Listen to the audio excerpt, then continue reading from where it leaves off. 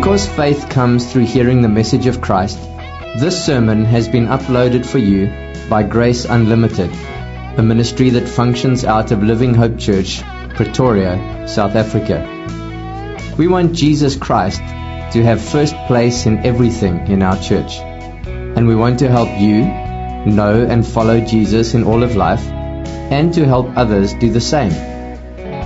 Find out more or download many more free sermons at graceunlimited.co.za or livinghopechurch.co.za. Won't you turn with me in your Bibles to the Psalm 34.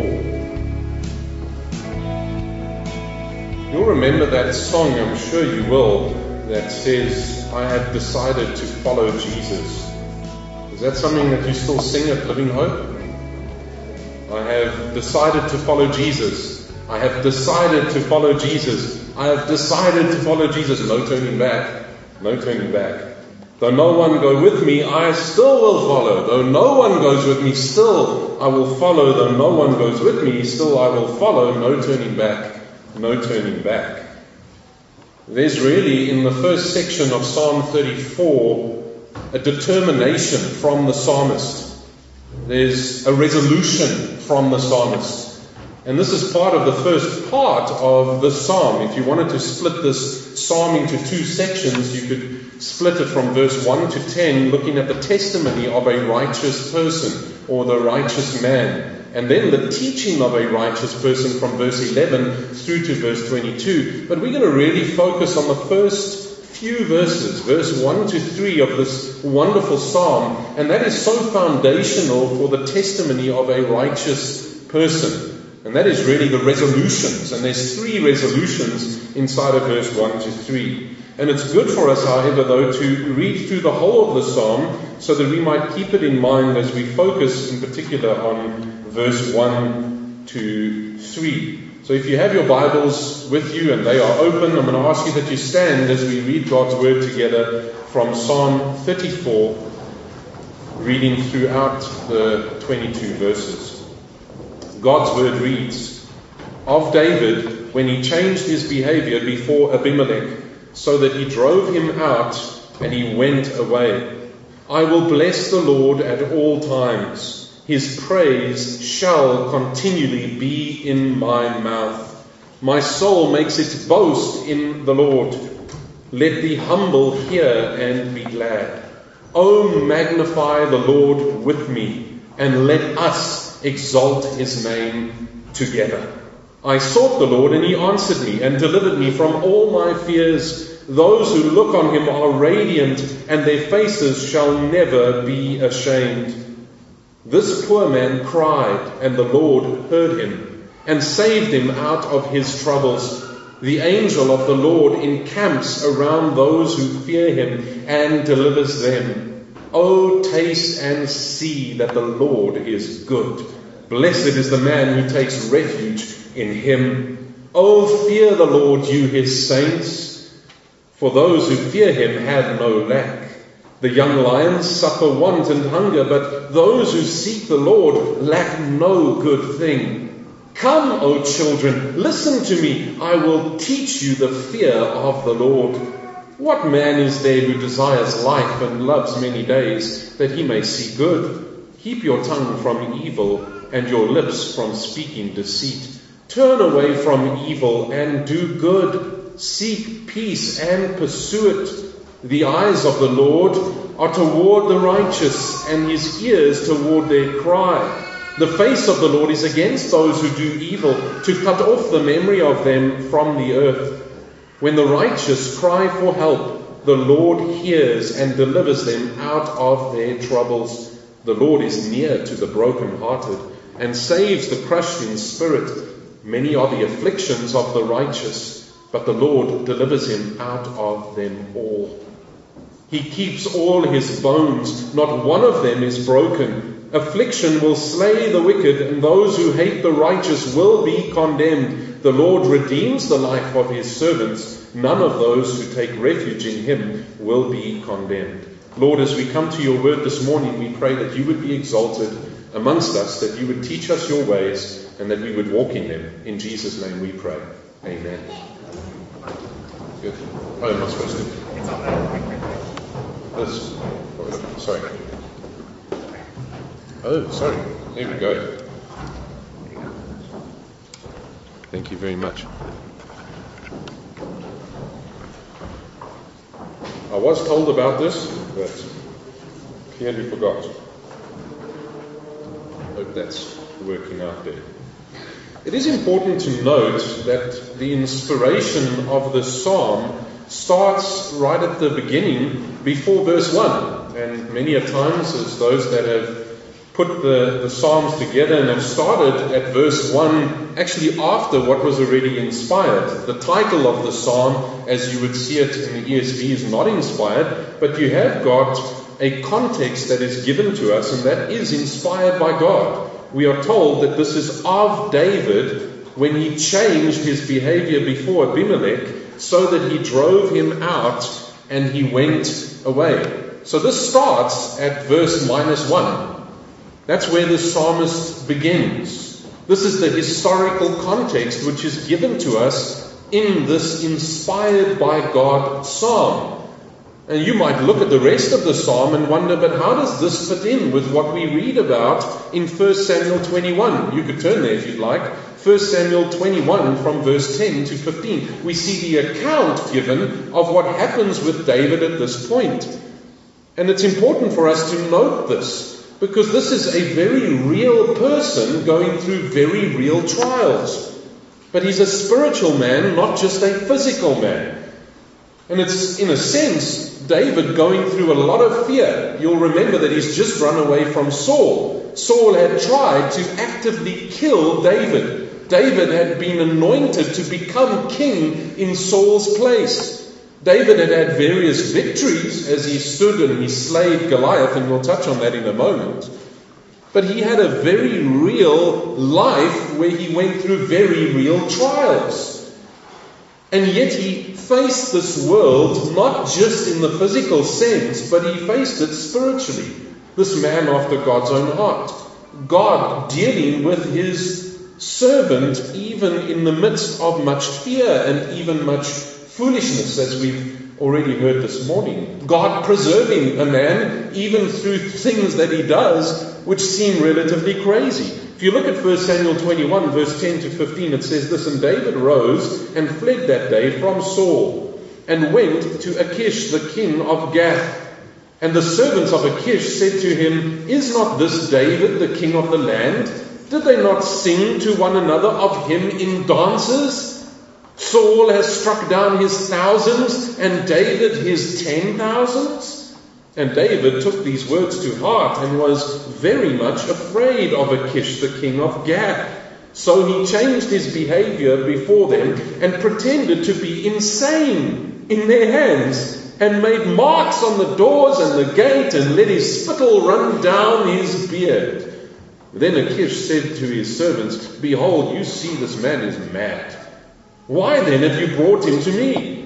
Do I lack madmen, that you have brought this fellow to behave as a madman in my presence?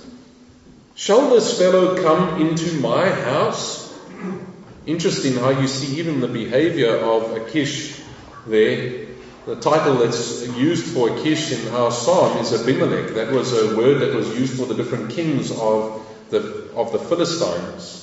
Like Pharaoh was a title used of the kings of Egypt, so Abimelech is used of the kings of the Philistines. And you'll do well to remember that at a stage not too far before this, Israel only had 2 swords. Jonathan and Saul were the only ones who had swords, and the Philistines at a stage even reigned over Israel. And you'll remember what happened with David as well as Goliath. But you'll notice the words of this man. He says, Do I lack madmen, that you've brought this fellow to behave as a madman in my presence? It's altogether possible that Achish actually realized, but this man is not really mad, he's just pretending to be mad. But yet God still preserved David, still looked after his servant. Despite the deceitful way that David was behaving and the fear that drove him towards letting his spit run down his beard and to behave in a shameful manner. In a way, this also walks that thin line between that responsibility of man and the sovereignty of God. You see God providentially looking after David despite what he's doing even here. And David plays a very risky move before Abimelech. Just to come into the very presence of a king was one thing, but to behave like this in the presence of a Philistine king. David was a wanted man by Saul. You'll remember that the Philistines as well as Saul were against each other. They were enemies. But not just that, David had been pronounced to be king. And somehow the Philistines knew that. They knew this is supposed to be the king of Israel. This is the one over whom they sing. Why were they singing that about David? Do you remember what happened? David comes and he flees to a place that is least likely to be thought of. He goes to the very enemy of Saul. And he goes to the very capital city of the enemy of Saul. To a city called Gath. Do you remember who came from Gath? You're right, Goliath. Goliath came from Gath. If you look at 1 Samuel 21, you'll notice that just before this, David was at Nod, where he was with another man named Ahimelech, not Abimelech, Ahimelech, who was the priest at Nod, and he eats the showbread. You'll remember that about David, as he says, I'm on a very special errand. Saul has sent me on a special mission. In many respects, David was lying through his teeth already to Ahimelech before he lied to Abimelech. And not just that, he asks him, he says, don't you have a sword or a spear here? And Ahimelech brings him a sword. You remember whose sword? He says, this is the only sword, the only weapon that we have here. It's the one that you used to cut off the head of Goliath. It's Goliath's sword. Most likely a very big sword that would have needed to be strapped on David's back. So he takes the sword that most likely was even made in Gath, and he goes back to Gath, where there probably was still some family members of Goliath. You can see that in 1 Samuel 21, 8-9. He says, then David said to Ahimelech, this is the priest, then have you not here a spear or a sword at hand? For I have brought neither my sword nor my weapons with me, because the king's business required haste. And the priest said, the sword of Goliath the Philistine, whom you struck down in the valley of Elah, behold, it is here wrapped in a cloth behind the ephod. If you will take that, take it, for there is none but that here. And David said, there is none like that. Give it to me. It's a famous sword, the sword of Goliath. And Israel sang that song when they came back from battle, which made Saul jealous. Saul's killed a couple of men. David's killed many, because he had chopped off the head of Goliath. That same sword that now is in David's possession. And here, Abimelech, a title which, as I said, is not his proper name title, but just the fact that he's the king of the Philistines. And here he is, before this king. And the people say to him, this is actually the anointed king of Israel. And David has killed many Philistines in his life already. He's famous for this. And God uses this strategy that David employs for David's good, even though David was lying. God had his plan for David and looked after David and sovereignly cared for David. And so God allows this plan to work. And Achish is thrown off his guard by David. He says, come on, man, haven't I got enough madmen here? Now you've got this guy?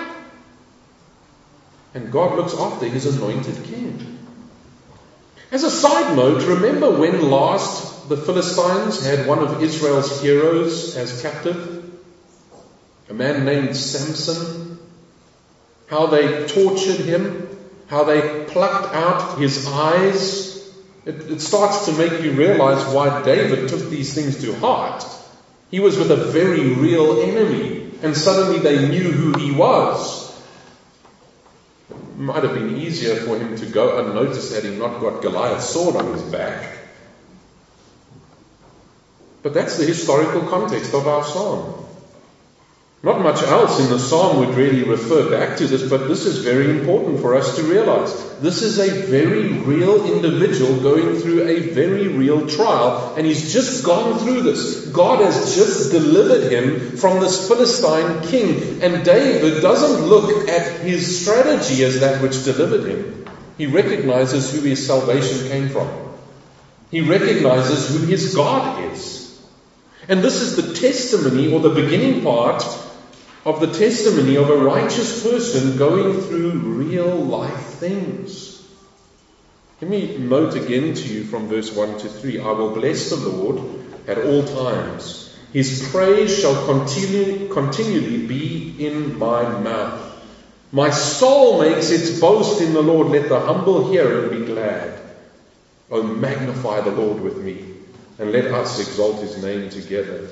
So as we look at the testimony of a righteous person, or the beginning of a testimony of a righteous person, the hope would be that you yourself would have the same kind of a determination, the same kind of a resolution in regard to your walk before God, recognizing the great salvation which God has provided for you, if indeed you have called upon his name. If you are a Christian this morning, then your own resolution can be that of what David has in these first 3 verses.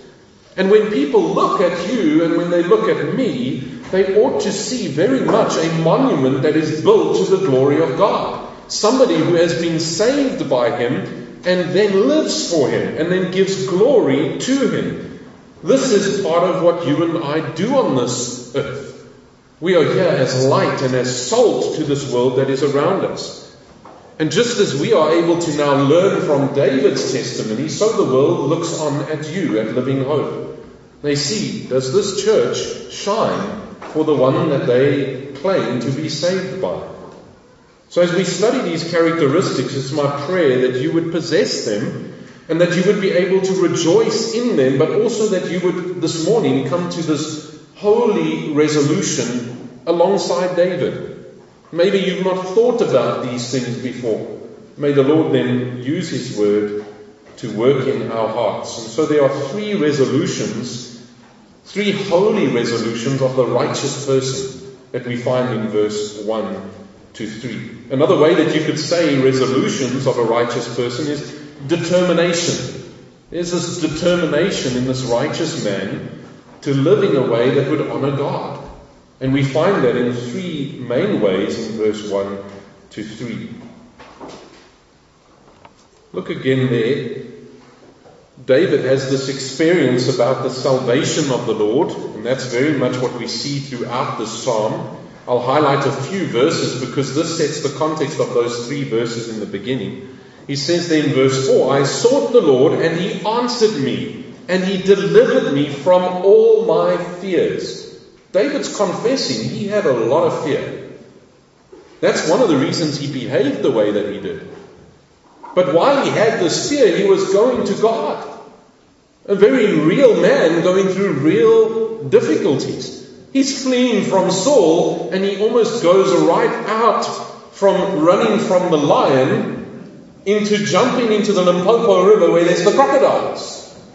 And he's facing some serious fear. Look at verse 6. This poor man cried, and the Lord heard him and saved him out of his troubles.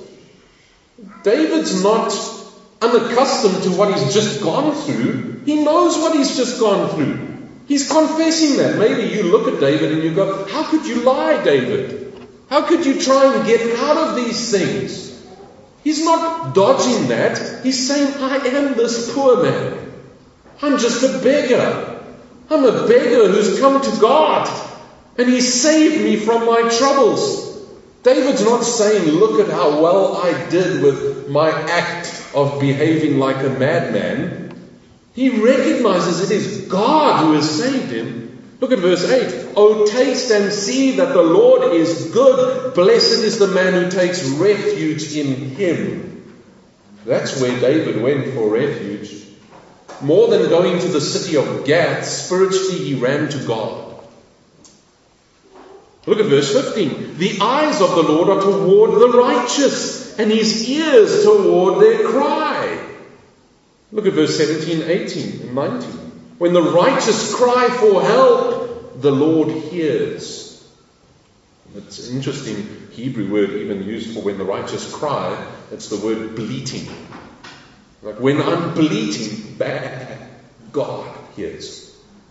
The Lord hears and he delivers them out of their troubles. The Lord is near to the broken-hearted. Why would he be broken-hearted? Well, he served Saul like a father. Jonathan was his brother. He's broken-hearted. All of his family has deserted him. We see that in other Psalms. You see, if they aligned themselves with David, it could mean their death. You remember what Saul did to Ahimelech and his whole family line. When he heard that he had given Goliath's sword to David, he ordered his men to round up all of those priests and their family and their children, and he murdered them all. That's how hell-bent Saul was on destroying David. Saul battled to listen to God's command to kill the enemies of God when God had commanded him to do that. But killing his own enemies and their whole family, even if they priests, no problem to Saul. The Lord's near to the brokenhearted and he saves the crushed in spirit. Many are the afflictions of the righteous, but the Lord delivers him out of them all. Doesn't mean that David never had more difficult times to come. We've got a lot more to say about where David goes even from here. He had many trials even in the future, but he knows who his Savior is. Look at verse 22. The Lord redeems the life of his servants. None of those who take refuge in him will be condemned. We touched on Romans 8:28 this morning. The theme of salvation runs very deep for David. Remembering how the Lord had already promised even that David would be the king of Israel. God had made a promise to David. Not just that, Samuel, when he speaks to Saul about how God had ripped the kingdom away from Saul, speaks about how God had given the kingdom to another. God had made promises, very real promises. And he was going to look after David. He would be king over Israel. But he's going through a great valley here. He's gone through great fears here. And his character is being shaped. You see, you and I are often more concerned about our comfort than what we are about our character. But what's God most concerned about? Your comfort or your character? There's been some uncomfortable things even happening this last year, right? And God's concerned about our character being more like Christ. Looking to the Father, saying, not my will, but yours be done. Entrusting ourselves to God, enduring, looking to Jesus, the author and the perfecter of our faith. But look at even 1 Samuel in chapter 16, verse 13. There you find that then Samuel took the horn of oil and anointed him in the midst of his brothers. This is anointing David. And the Spirit of the Lord rushed upon David from that day forward. And Samuel rose up and went to Ramah. Just after this, it talks about how the Spirit of the Lord departed from Saul. So even here, when David is acting like a madman, God's got his plan. And in a special sense, David recognizes the way that God had saved him from a very real, life-threatening situation before this king of the Philistines. And there was a holy determination that sets in for David as he's stepping away from this situation, based upon the salvation of God, based upon the way that God has looked after him. And there's this holy resolution which we find in those first 3 verses. And the first one is a resolution towards a life of praise. A resolution towards a life of praise. Look at verse 1 again. I will bless the Lord at all times. His praise shall continually be in my mouth. Very real and very picturesque. Just a bit earlier on, his experience was spittle running from his mouth, right?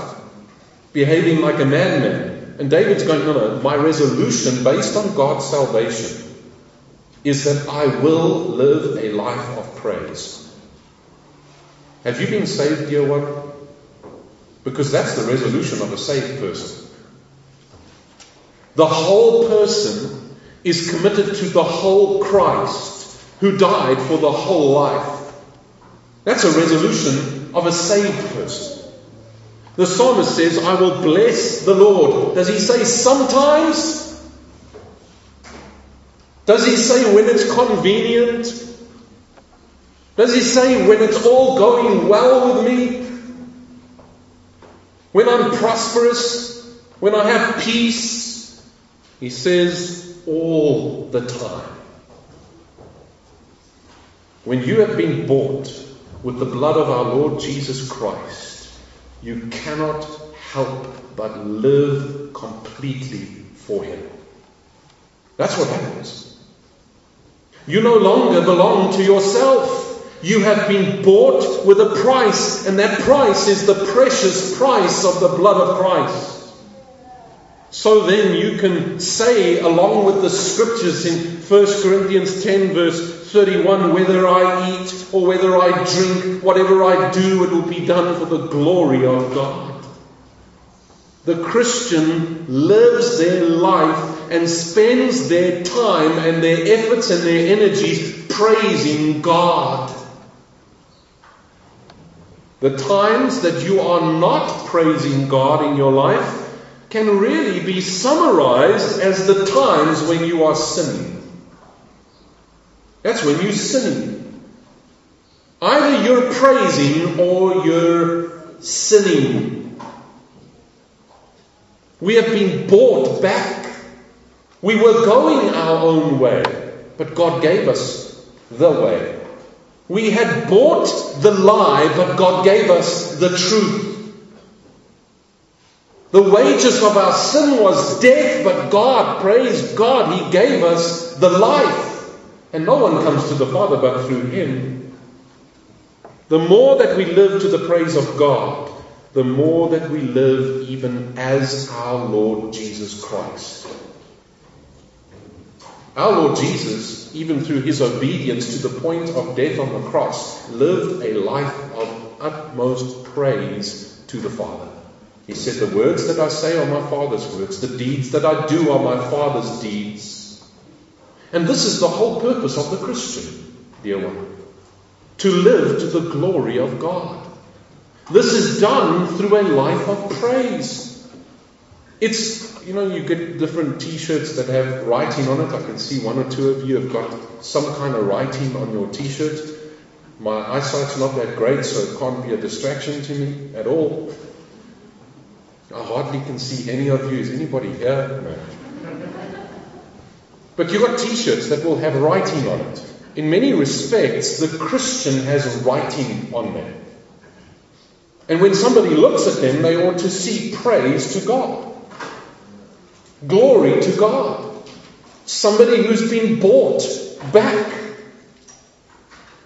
You'll remember back in the garden, sadly, that man wanted his independence from God. He chose to go his own way. He bought the lie. And with it came death. But God, in His tremendous mercy and in His awesome, steadfast love, reached out and He showed us what love is. Yet while we were still sinners, while we were still enemies, Christ died for us. When Jesus has saved the person, when He has saved you or saved me, this is when we can live to His praise. So maybe you're thinking about that a little bit this morning and you're thinking, well, my life doesn't really say praise to God. Well, then you need to be born again. You need to be saved. Then you are still in your sin, then you are still heading towards death. and there is a way that seems right to a man, and its end is destruction, then I plead with you this morning that you turn towards Jesus Christ. God has provided a way for you, the Lord Jesus Christ. If you don't have this morning, though, as a Christian that is seated before me, if you don't have a holy resolution to live for His glory, then you need to repent. And you need to ask God to change your heart, that you would stop living for self and that you would live for the Savior who bought you. And let me ask you, dear Christian, have you grown cold in your affections toward the Lord Jesus?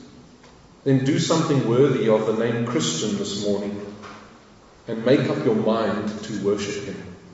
Make up your mind to worship Him, whether I live or whether I die. Whatever I do.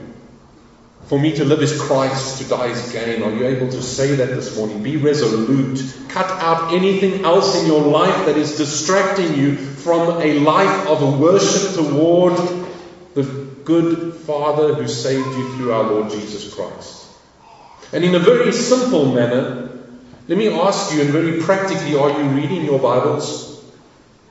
Are you praying? If your answer is no, then you are not committed toward a life of worship. How do we know somebody who is a worshipper of the Lord? It is somebody that is committed toward God's Word and toward prayer. And that life is a life that is worshiping Him. A life of worship is not confined to a Sunday morning worship time together with the body of Christ. As enjoyable as that is, what Sunday morning is for the Christian is a culmination of a week long of worship. That's what it is.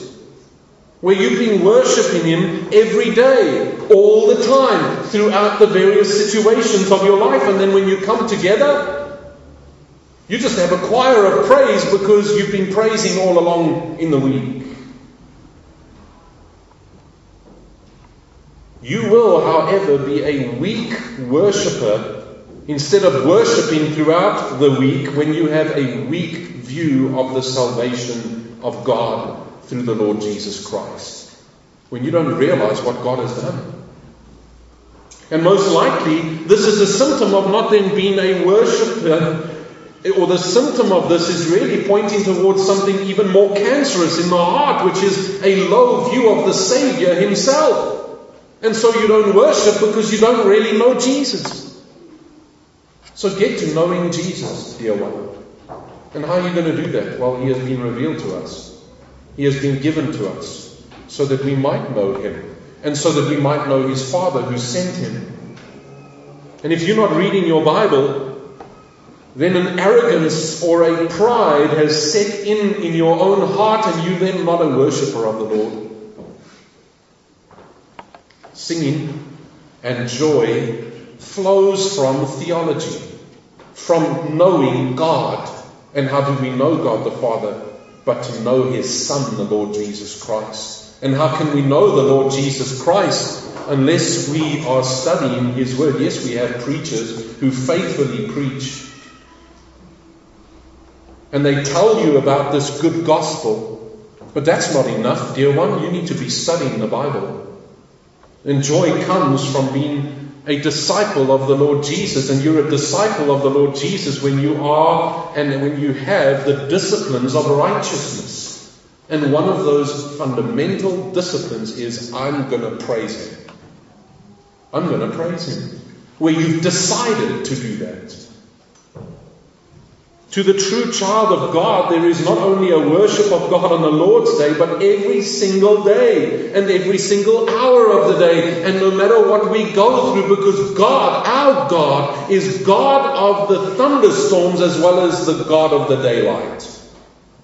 Whether you're in a prison cell in Malawi or at Living Hope on the Lord's Day, He's our God. And He is worthy of our worship and our praise. No matter what we find ourselves in, under His sovereignty and in His providence, we are those that are worshippers primarily because of His grace. You can do this, dear one, whether you're signing a business deal or whether you're putting a spoonful of oats in your child's mouth at the breakfast table. Every waking moment is to be spent praising the Lord. His praise shall continually be on my mouth, the psalmist says. And if you truly live a life of praise, you won't be able to keep your mouth back from speaking the praise of God. Praise is going to be on your mouth, because the mouth speaks about that which what is full of? The heart. There's a correlation between what rules the heart and what fills the mouth, and what proceeds from a person's mouth. The Bible teaches us this. If the gospel rules the heart because of the great salvation of God, you can't help but have a mouth filled with His praise. And it flows out. It bubbles over. It's like a fountain because He has filled the heart. And it gives out a healing balm to this world. It's like streams of living water. A life of praise doesn't just live every moment to the praise of God. It speaks the praise of God. This person's lips will praise Him because their heart praises Him. He rules their heart. Just as an illustration to this, Ephesians 5 says this: therefore be imitators of God as beloved children, and walk in love as Christ loved us and gave Himself up for us, a fragrant offering and sacrifice to God. But sexual immorality and all impurity or covetousness must not even be named among you, as is proper among the saints. And then verse 4 in particular says, let there be no filthiness, nor foolish talk, nor crude joking, which are out of place. Why is it out of place? Well, because Christ rules our heart. But instead, let there be thanksgiving. The Christian is one who gives thanksgiving to the Lord, is busy praising the Lord. Thanksgiving or praise should be upon our mouths, not filthiness or foolish talk or crude joking. And I want you to ask yourself this morning, what are people hearing from my mouth? What are people hearing from my mouth? Not here at Living Hope on the Lord's Day. What's your wife hearing, husband, when you're at home and you're speaking? What's your husband hearing, wife, when you're speaking? What are your children hearing from you as mom and dad? What are people in your workplace hearing? Is it praise of God, or is it something else? And I'd suggest just a simple way to control your mouth. Control the ears and the eye gate. That's just a simple suggestion. If you can control or redirect the eyes and the ears, you'll begin to control easier what comes and fills the heart. And therefore, you'll be able to control easier that which comes out the mouth. What comes in the ear gate and the eye gate often fills the storage places of the heart and then comes out of the mouth gate. What are you entertained by, Christian? Does it fit through the biblical filter of the Scriptures? You don't need to necessarily download a program to control this. We have the Scriptures, and the Scriptures have a filter for us. And we should apply that which we see and that which we hear through the filter of God's Word. Well, where do you see that? Philippians 4 verse 8. Finally, brothers, whatever is true, whatever is honorable, whatever is just, whatever is pure, whatever is lovely, whatever is commendable, if there is any excellence, if there is anything worthy of praise, think about these things. What are you thinking about? Often that's going to be starting to come out of your mouth. Either you will indulge in self, or you will discipline self. And if you discipline self, you start with a determination to praise God. That's the only motivation that actually will help you discipline self in the first place. Let me tell you, if you are thinking about ungodly things, ungodliness is just going to spew out of your mouth, because that's what you're filling your heart with. But we've been saved, dear one. We've been saved by the Lord Jesus Christ. Is there anything grander to think upon? Why would we want sewerage in the heart when we can have such grace and mercy from God? Our hearts were not meant to be dumps. They were meant to be rainforests filled with life. So a little secret to Christian living. Control the input and God will help you to control that output. You'll be able to praise as you think upon the marvelous grace of our Savior. All this to simply say that our whole life must and should praise the whole Lord who saved you. The righteous person is determined to live a life of praise. Are you? Secondly, the second resolution we see in verse 2 is a resolution towards humble boasting. Humble boasting. If the first aspect of a life of praise is really the writing on a person, like that t-shirt that says, I'm here to praise God, and my life praises God, the second point is very much a signpost. What are you pointing towards inside of your praising? What are you pointing towards? Do you point people towards yourself and go, look at how great I am?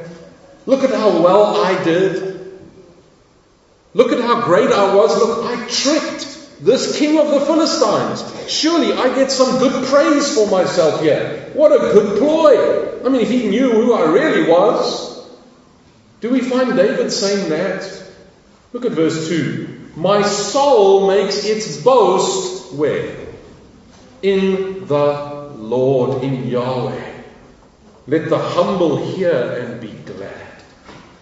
And then we also introduced to a sense of this being corporate. Where's his boast? David's boast is not in himself.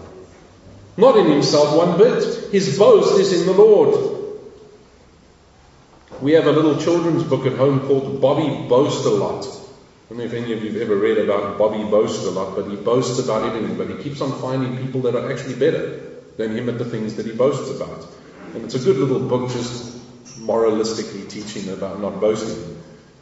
But really, our own human nature is a nature that's filled with boasting. We were not only made for praise, but we were made to be living signposts.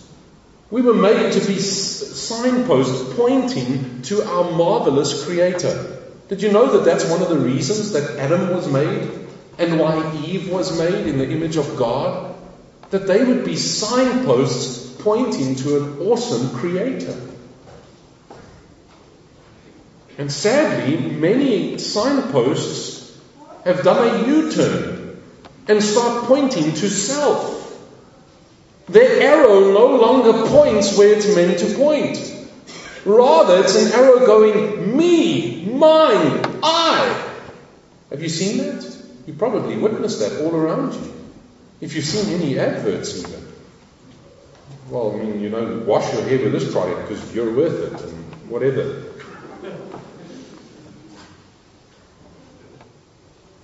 Every single false religion panders to this me-focusedness. Every single false religion. Why? Because every single false religion has something in common. They are works-based. Did you know that? Works-based. Do this and you'll get this. Or don't do this, then you can keep this. Every single false religion does that. And it panders to self. And it gets self to pat self on the back going, look at what a good man am I. And they received the prize because they deserved it. So they boast about it.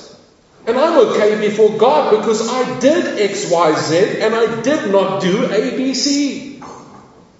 But those other people who are not what I am, they deserve to have that because they didn't do as well as I did.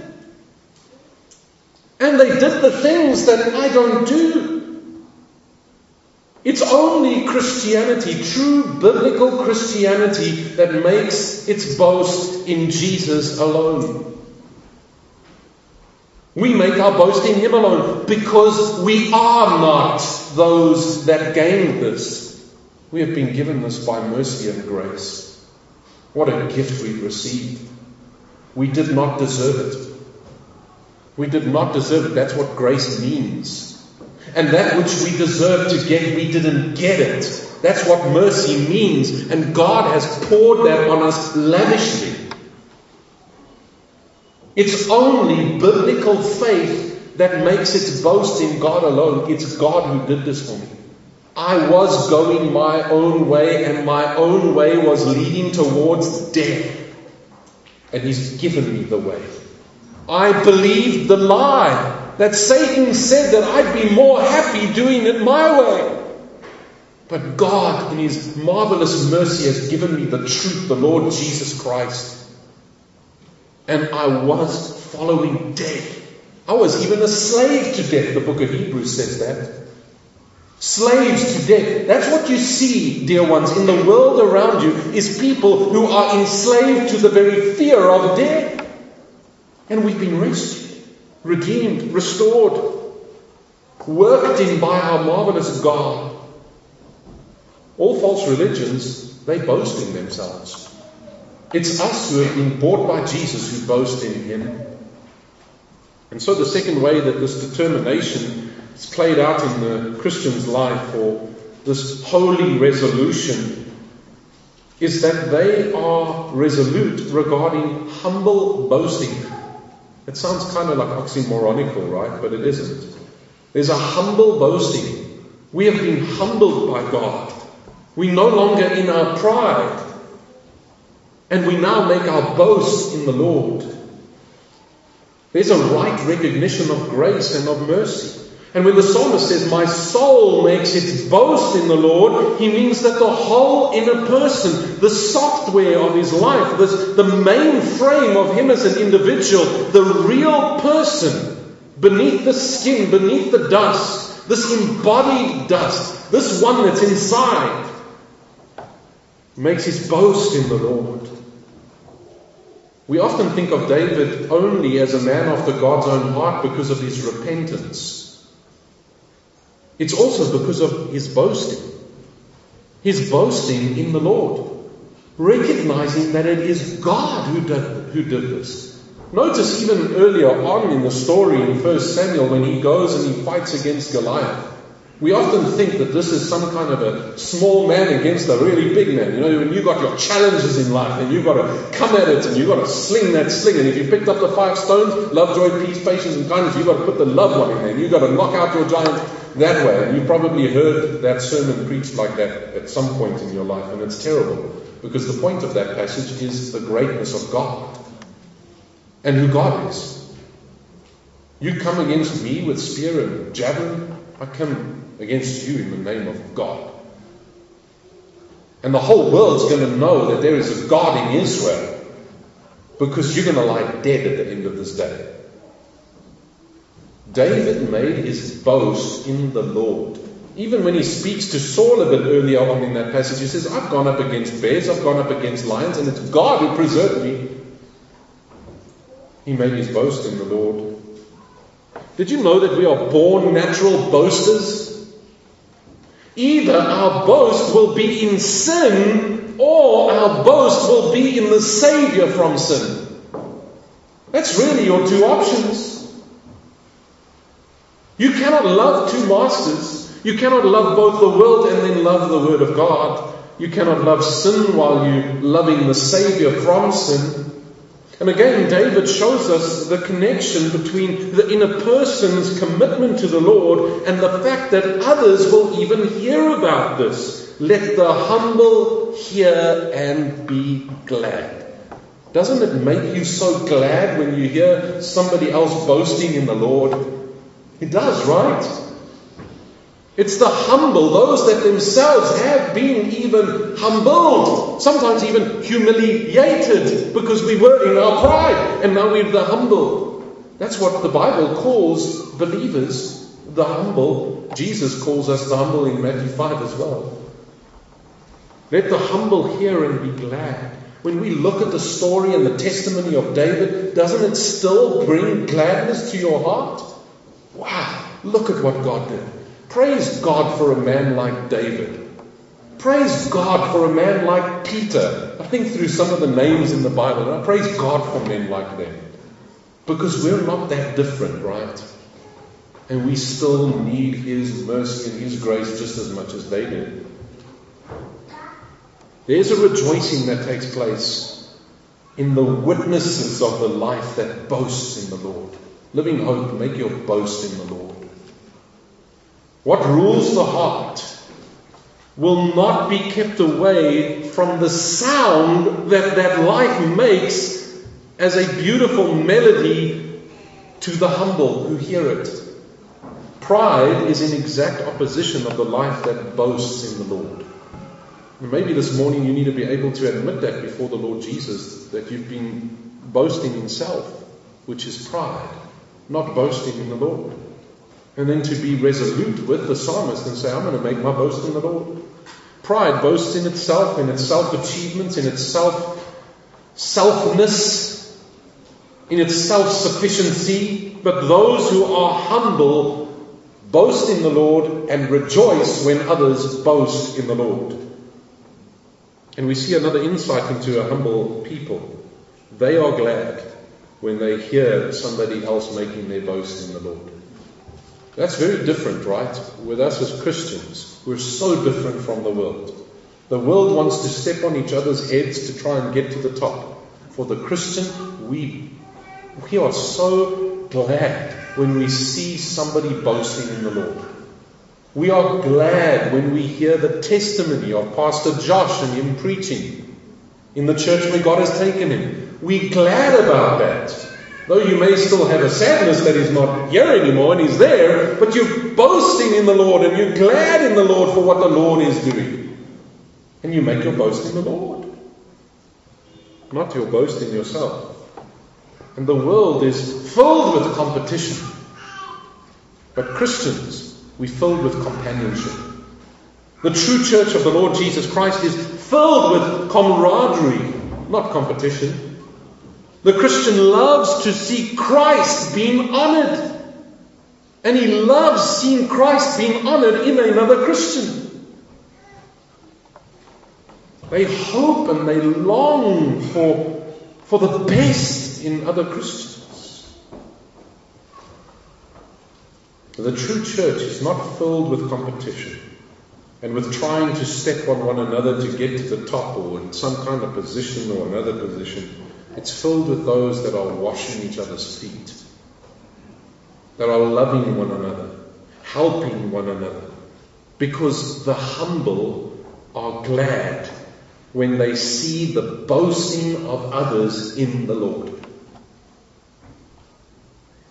When looking through this exact point this morning, at about 6:42, Levi was sitting next to me on the couch, and he'd been already quite, I hope he's not listening too much. He'd already been quite painful at this point. He'd been up a bit earlier. Maxine was still sleeping. She doesn't need any beauty sleep, but she sleeps in a bit longer. And he was sitting there quietly next to me on the couch. And he looked up at me, and I took a break because I needed to plug the laptop into charge. And he said, "Daddy, I was just sitting next to you. I wasn't saying anything, Daddy. I was just sitting next to you." And I said to him, "Yes, my boy, you did so well." No, I actually said, "You did well." That's what I said. "Yes, Levi, you did well." And then he says to me, "Yes, Dad, I did very well." and you just praise God for the little children who make these points for us. Because we kind of do the same thing. It wasn't long after he'd asked me to make him oats, and the oats had already been done, and so I was dishing the oats, and he started singing, "My God is so big, so strong, and so faithful." And I just thought, what a contrast. Because this is exactly us. One moment we're going, "Look, God, at how well I did." And the next moment we're going, "My God is so big, so strong, and so faithful." That's what we learn from a little child, but how often are we like that? Right? Somehow trying to pat ourselves on the back. Have we forgotten that we are just dust that has been embodied? The very breath of life that we have is owed to Him. The very fact that your heart is beating is because He decided, "I want your heart to keep beating." That He has already planned before you the good deeds that you would do, that you'd walk in them, the days that are numbered before you. Your days are even numbered by the Lord. You don't have any control of when it will end or how long you've got left. Have we become so prideful even in our Christianity that we boast in our theology? Thinking that somehow we got it ourselves, and so everybody else who doesn't come to Living Hope or Benoni Bible Church, well, they must be bad, right? Have we gotten to a point where we start boasting, "Look at how well I did"? And then just a little bit later, my God is so big, so strong and so mighty. There's a humble boasting, which is very much a part of the testimony of the righteous person. And that boasting is in the Lord alone. Galatians 6:14 says, "But far be it from me to boast except in the cross of our Lord Jesus Christ, by which the world has been crucified to me, and I to the world." Far be it from me to boast in anything else. 2 Corinthians 10 verse 17, "Let the one who boasts, boast in the Lord. For it is not the one who commends himself who is approved, but the one whom the Lord commends." What boast is your life making? What are you proud of in your life? Have you forgotten that you just embodied dust? And just as a means of trying to make this a little bit more practical to you, I know that Alan's quite gifted with technology and with like MP3s and taking recordings and that. Let's say Alan was recording you this last week. He put a device on you last week Sunday, right? You don't know about it. I don't know. He implanted it in your shoe. He used hope to distract you and just like put a little device there. And he's been recording you the whole week. And he puts together an MP3 of everything that you said in the last week. And then we get here today and he pushes play for the rest of the church to hear all of the things that you've been saying. What would we hear, dear one? Would we hear somebody who's making their boast in the Lord? Or would we hear something quite different? Something quite shameful? Something which you need to confess before the Lord and ask Him for forgiveness? The righteous person has a humble boast in the Lord. Far be it for me to boast in anything else other than the cross of my Lord Jesus. Look at what He's done for me. The Apostle Paul's a good example of this, and you can go and read the passages regarding boasting. And thirdly, this morning, a resolution towards corporate worship in verse 3. Third resolution. Oh, magnify the Lord with me, and let us exalt His name together. There's so much I want to actually say on this, and I am keeping an eye on the time. But here, even our evangelism is touched by this. You see, because when you're resolute about praising God, and when you're resolute about having a humble boast, which is not just the writing on you, but the signpost that kind of flashes and LEDs and says, that's where all the glory belongs, you can't help but be somebody who wants others to do it with you. Evangelism basically is a person going out saying, come worship the Lord with me. Come worship the Lord with me. I found the place where beggars get something to drink and get something to eat. Come with me there. He's worthy of us worshiping Him. And our corporate worship as a church, even here at Living Hope, is because of the fact that we've been saved and we want to worship together. So the third righteous resolution comes in here, a resolution regarding not just a life of praise or towards a humble boasting, but thirdly, a resolution toward corporate worship.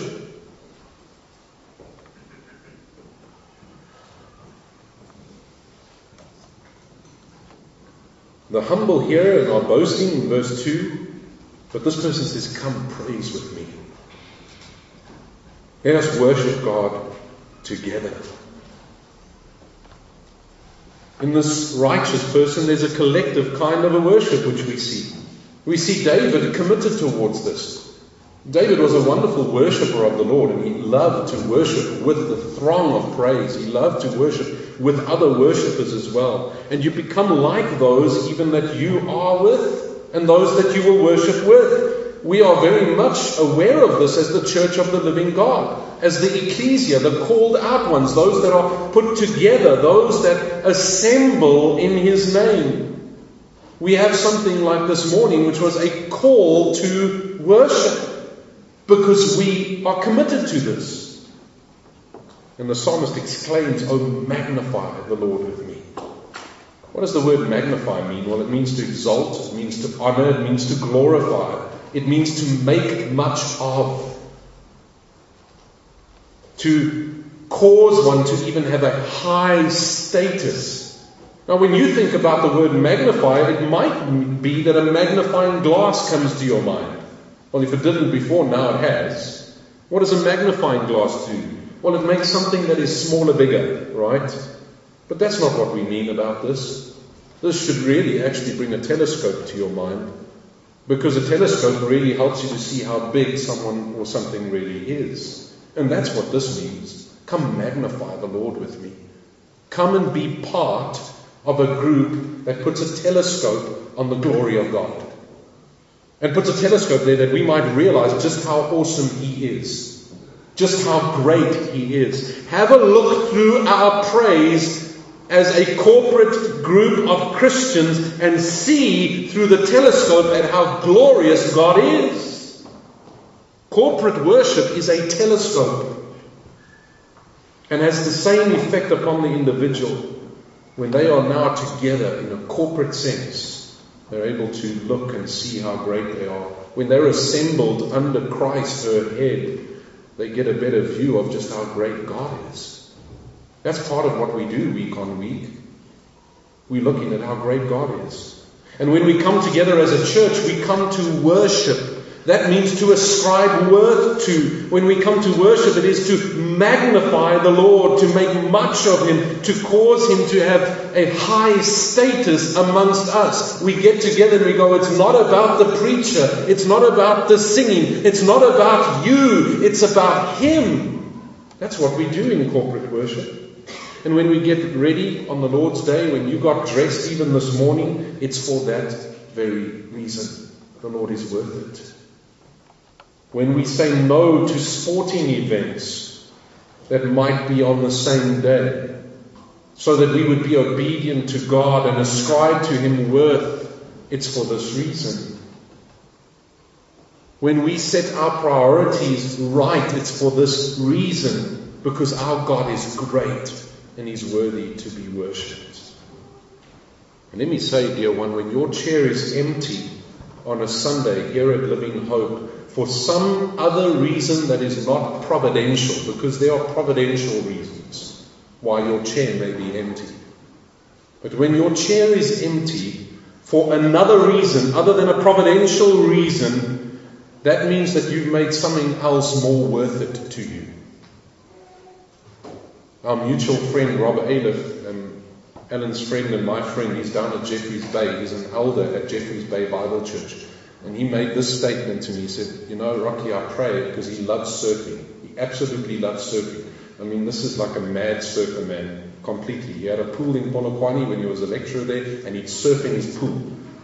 That's how much he loved surfing. He said, I pray that the greatest waves come on the Lord's Day, so that I can say, Jesus, you're worth more to me. That's the heart of a worshipper. Is something else more important to you? Sadly, it seems that to many a Christian, they rather find an excuse to miss corporate worship, simply because they're not resolute about it. They've not made this decision like the psalmist makes, to worship with one another. We had some family visits, so I'm not coming. We had a birthday in our family, so I'm not coming. We had this sports event, or the children were studying for an exam, so we're not coming. We had a late night on Saturday, so we slept in. And I would suggest to you that that which you replace your weekly corporate worship with is that which you personally magnify in your life. And that's what you put in the place of being more important than the Lord. And I'm not being legalistic about this, not at all. I'm actually being a libertarian here, because you've been set free from the world. You've been set free from the world, and you've been brought in to His church, His bride, His people. And I'm not saying for one moment that if you miss corporate worship, you lose your salvation. Don't get me wrong. But it's because of our great salvation, and we want to worship right. We want to worship with each other because of the great salvation of God and what He's done in our lives. Hebrews 10 verse 24 to 25 says, and let us consider how to stir one another up to love and good works, not neglecting to meet together as is the habit of some, but encouraging one another, all the more as you see the day drawing near. Let's exalt his name together. In the determined life, that's a life devoted to praise, devoted toward humble boasting, and toward togetherness in worship. That's the people that we're part of, the people of God, the ecclesia, the called out ones, and we worship. Are you living that kind of a determined life? That's the very foundation of a testimony of a righteous person in verse 1 to 3. Committed to private worship, committed to public boasting in the Lord, and a togetherness with the people of God. That song that I started off with, I have decided to follow Jesus. Have you decided? My cross I'll carry till I see Jesus. My cross I'll carry till I see Jesus. My cross I'll carry till I see Jesus. No turning back, no turning back. The world behind me, the cross before me. The world behind me, the cross before me. The world behind me, the cross before me. No turning back, no turning back. Resolution in the Christian life is the very starting point of revival. Let's bow in a word of prayer. Oh Lord God, we pray that you would be gracious to us this morning, that you would help us to be resolute, to determine to live a life that lays a great foundation in regard to our testimony before you. Thank you for what you did in the life of King David. Thank you for the way that you guarded him and the way that you saved him. We thank you for your mighty promises which you had given to him. And most especially this morning, we want to thank you for our Lord Jesus Christ. We thank you that the Lord Jesus came from the very lineage of David. That moment where you saved David before Achish, the king of the Philistines, when you rescued him even there, that your eternal plan had already been in place where Jesus would come. We think of other areas where David even failed, where he sinned against you, but you were so gracious. We make our boast in you this morning. And there really is nothing in us to boast about. You are so good. Thank you for what you are doing at Living Hope. Thank you for the way that you are preserving the saints here, that you are working in them. And I pray, Lord God, that there would be a holy determination, even by the people that are part of Living Hope this morning, towards a life of praise, towards humble boasting and togetherness in the gospel, worshipping you with one another. We pray that we would be those that, coming together, would be looking through a telescope at how great you are, how marvelous you are, and that we would ourselves worship you. I pray for the homes, I pray for the husbands and wives and the children. I pray, Lord God, that we would be a people that are resolute about worshipping you. Take away from us the distractions of this world. Help us to cast aside any sin that so easily clings to us and to run the race of endurance that is set before us, looking to Jesus. We want to be those that are living sacrifices for your glory. We want to be those that not just have the writing on us saying God is worthy of praise. We want to be those that are living signposts that get together with each other and point with one another towards the marvelous work that God has done. Thank you for the cross. Thank you for your grace toward us, and thank you that we can be here this morning worshiping you. You are worthy, and we praise you in Jesus' name. Amen.